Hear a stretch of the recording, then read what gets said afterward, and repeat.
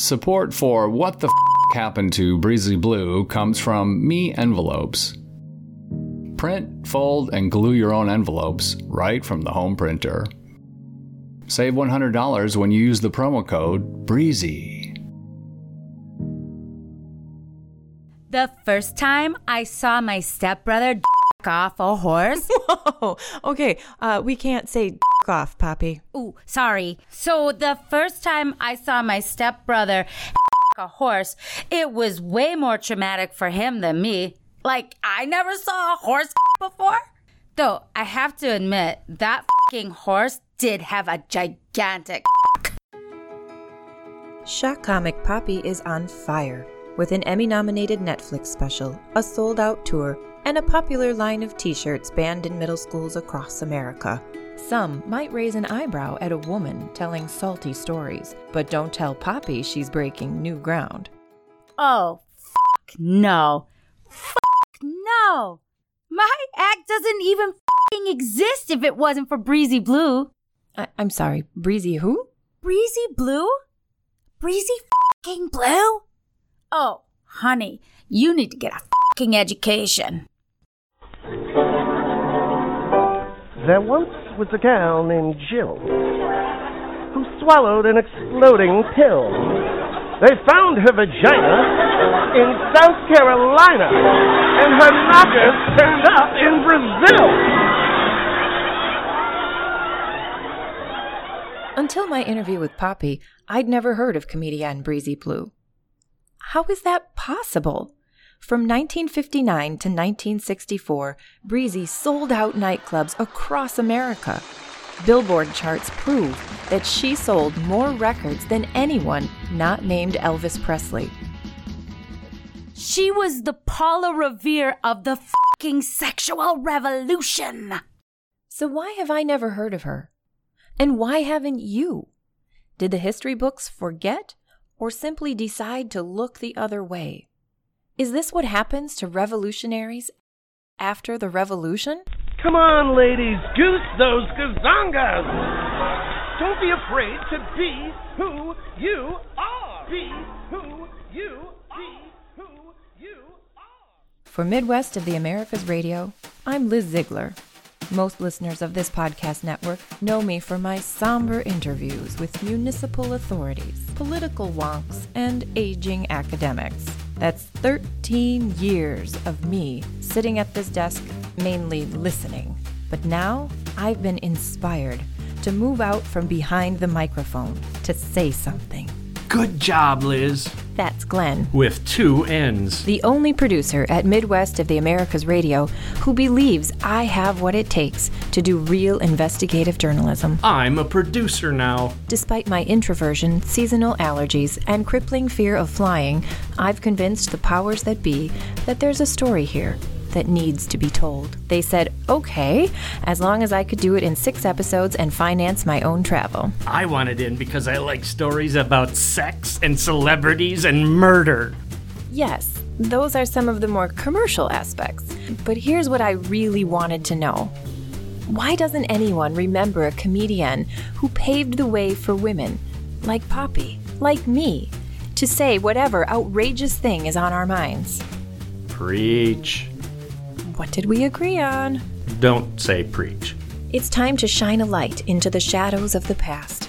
And it's all thanks to Poppy for turning me on to a real motherfucker of a mystery. What the happened to Breezy Blue?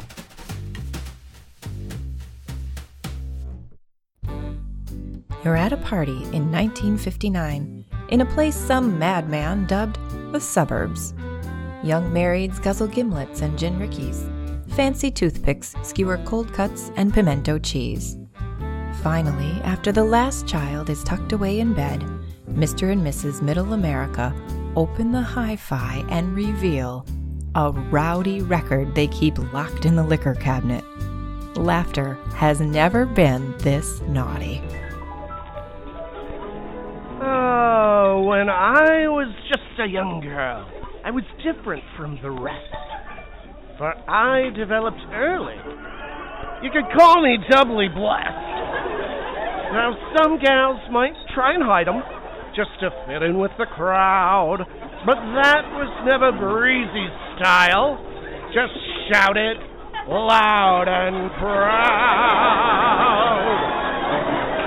Make room for my bazoons, they're headed your way. Pay propers to these whoppers, they're ready to play.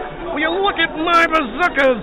I got yabbas for days. Make room for my bazoons, they are here to sway.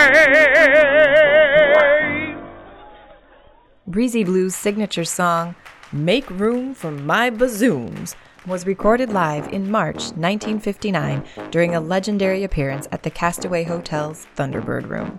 It's the kind of place you see in old postcards, with ruby red vinyl booths and cigarette smoke swirling in the spotlight. Locals say that back in the day, the Thunderbird Room was the swankiest spot in Fort Lauderdale. Fort Lickerdale? That's 88-year-old Saul Goldblatt. Saul was the owner/head bartender in the room made famous by the bawdy burlesque of Breezy Blue. Glenn had trouble interviewing Saul on the phone. He can't hear. So we used a substantial portion of my frequent flyer miles to travel to Florida to learn more about the legend.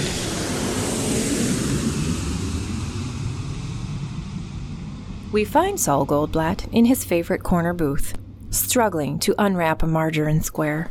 His balding head resembles a melon, the kind you pass over for one with fewer mushy spots. Who are you? Glenn Mazzara. 2 N's? We talked on the phone. Did we? I asked you questions, and you screamed, "What?" a lot. We wanted to ask you about Breezy Blue. Who now? Breezy! Breezy Blue? You were her manager? Was I?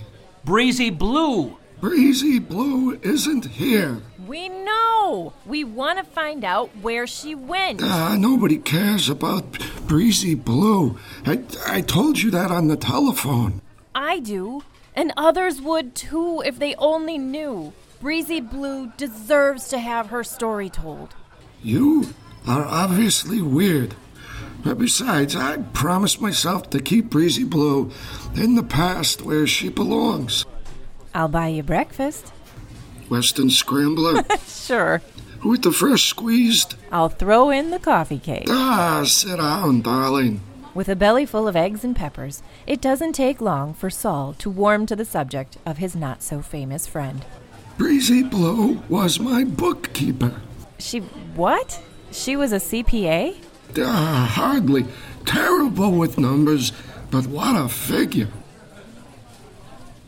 Nothing, okay? Oh, she wasn't Breezy back then, just plain old Norma Fishbein, a regular girl from the neighborhood.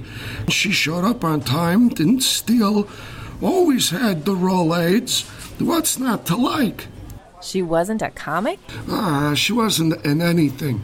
Just a sort of bookkeeper who could sort of play accordion. But according to Saul, that all changed one night in 1958. Well, business was slow, okay? And by slow, I mean dead. Norma finishes counting the receipts, and that never took long. Sparks up at Tarryton and starts in with her belly aching. "It's like the Miami morgue in here," she says. "So what are you going to do about it, Norma?" I says. The next thing you know, she's on stage playing Lady of Spain like there's no tomorrow. She played an accordion when she counted receipts? She drank when she counted receipts. The accordion was mine, but she played a little. See, when Norma started drinking, she'd do things she wouldn't normally do. Like singing? Bawdy singing. 3 drinks and she's on stage, rhyming about the fella from Nantucket. How did she know dirty songs? She made them up on the spot. Those lyrics, my ears get hot just thinking of them. Ta-tas and hooters and who knows what. And now people are whooping and hollering and ordering drinks like there's no tomorrow. Jackpot! This was pretty unusual for your club. This was unusual for a Tijuana bachelor party. Says, one fellow was dead schnockered and asked Norma to show a little more of those gazungas she kept talking about.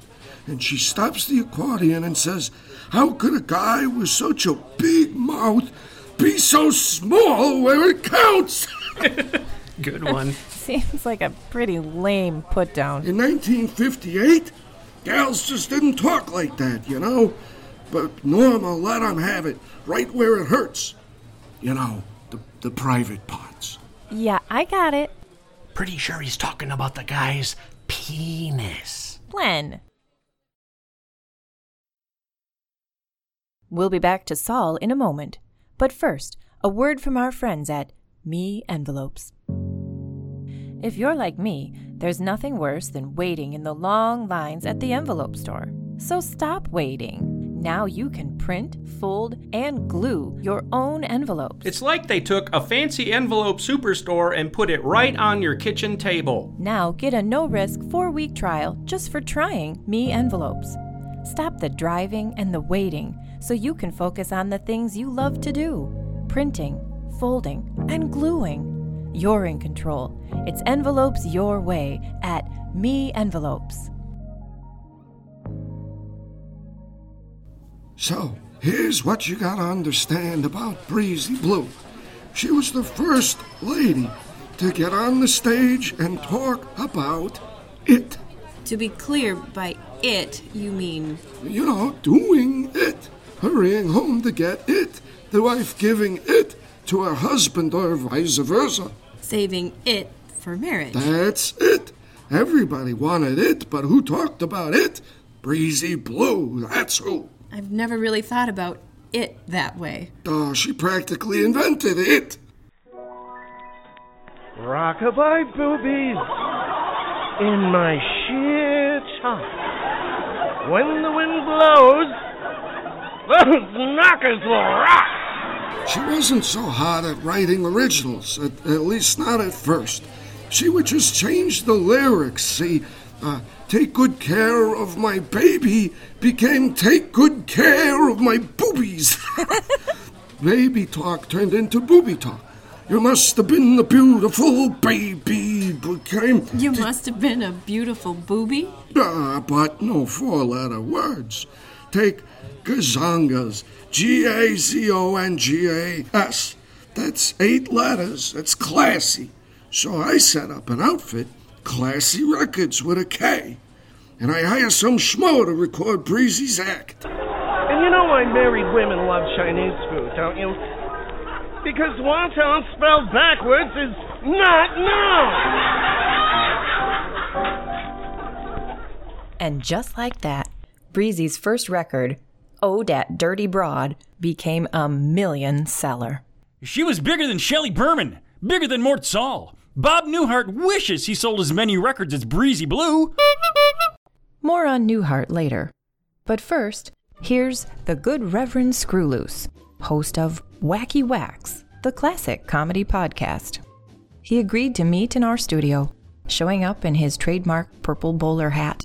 His handlebar mustache looks like it could stop a bullet, and he brings along an unsettling number of bicycle horns. Most record stores didn't carry your albums right out in the open.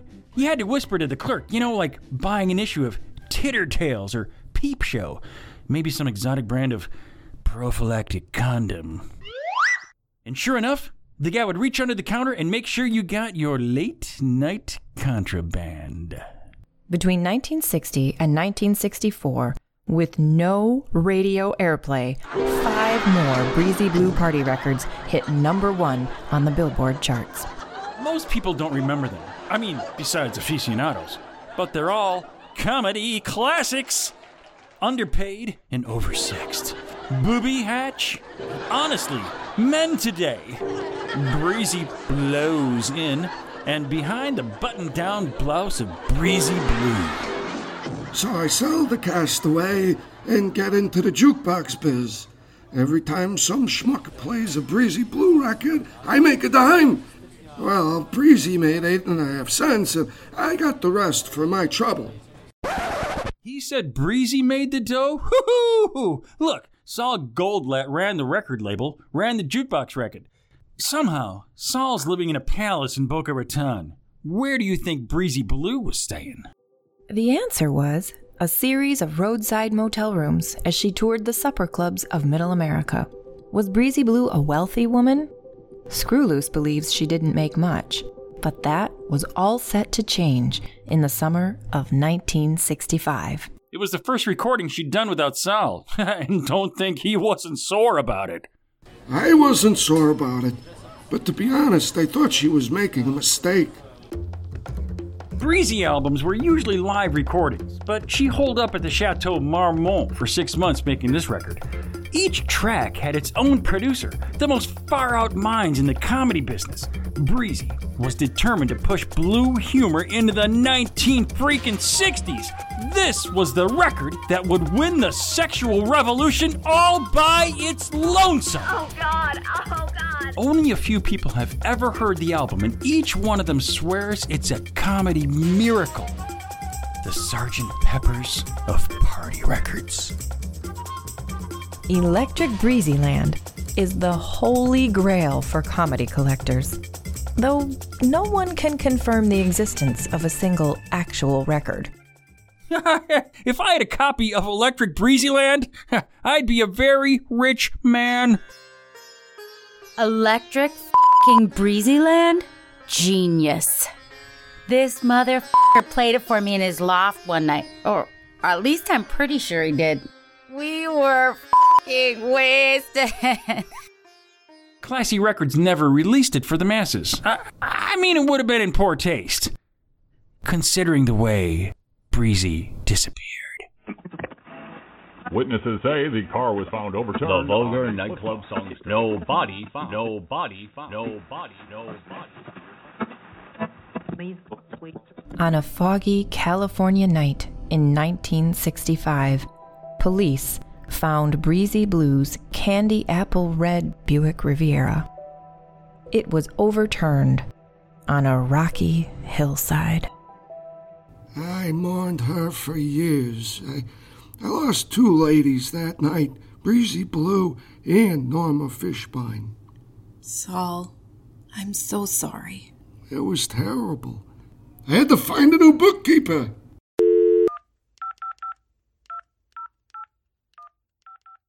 Well, the file is pretty clear. There was a car accident. She died. What can I tell you? Glenn called Orange County Police Public Information Officer Trace Winter for more background on the case. When Glenn couldn't get a straight answer over the phone, Turns out, I'm not very good on the phone. I called myself and set some people straight. 14 calls later, we got some action. Sometimes you have to remind police officers that they work for us. I can't tell you, seeing as I wasn't born when this happened. You've seen the files. I have your faxes. You know how hard it is to find a fax machine these days? Not our problem, ma'am. The report calls it an accident, but no one ever found a body. Was there any dog hair on the seats? Empty liquor bottles? Was not there, ma'am. You don't find the lack of details suspicious? Not especially. What about her enemies? Sorry, but why would a comic have enemies? It turns out she had plenty. Here's the good Reverend Screwloose. Breezy Blue got herself mixed up in some serious wackadoodle. Jealous wives, mobsters, religious types, and of course, Bob Newhart hated her with the fire of 1,000 suns. Have you heard of Occam's Razor, Miss Ziegler? I think that's a podcast sponsor. You get free shipping and shave butter. The simplest explanation is usually the right one. Your point, officer? There was a car accident. She died. It does not get much simpler than that. You want simple? How's this? The disappearance of Breezy Blue was a cover-up. Ms. Ziegler, we have 21st century crimes to solve.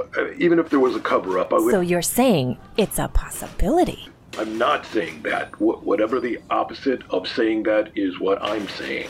Maybe some more evidence would convince you. You know I'm the public information officer, not a detective, right? I know when I'm getting the runaround. I'm going to go now. Good luck with your radio program. It's a fucking podcast! thought that went well.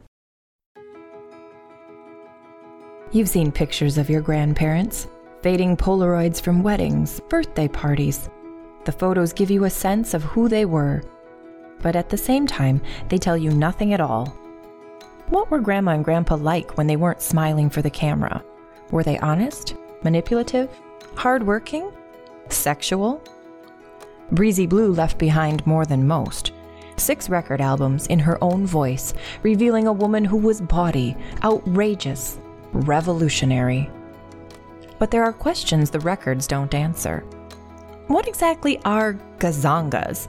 I mean, are they breasts or buttocks or a basketball team? If a woman can sell out nightclubs, move millions of records, set off an entire revolution, and no one remembers her, what chance do any of us have to matter? Are we all doomed to be forgotten? The author Anne Rice said, "I want to be read. I want to be valued. That is perhaps the only shot at immortality a human being can have." Maybe I'm projecting here, but I think that's what Breezy Blue wanted. What we all want. A shot at immortality. So someone has to set the record straight and answer the question once and for all, what the fuck happened to Breezy Blue? What the Fuck Happened to Breezy Blue is produced by Glenn Mazzara and me, Liz Ziegler. Good job, Liz. Although we asked, Ira Glass had nothing to do with this production. Support for What the Fuck Happened to Breezy Blue comes from Me Envelopes, putting the DIY in RSVP since 2014. Me Envelopes. If you want a better envelope, fold it yourself. What the Fuck Happened to Breezy Blue is a production of Midwest of the Americas Radio. If you liked this episode of What the Fuck Happened to Breezy Blue, please share it with a friend. If you haven't already, please subscribe and review. It really makes a difference.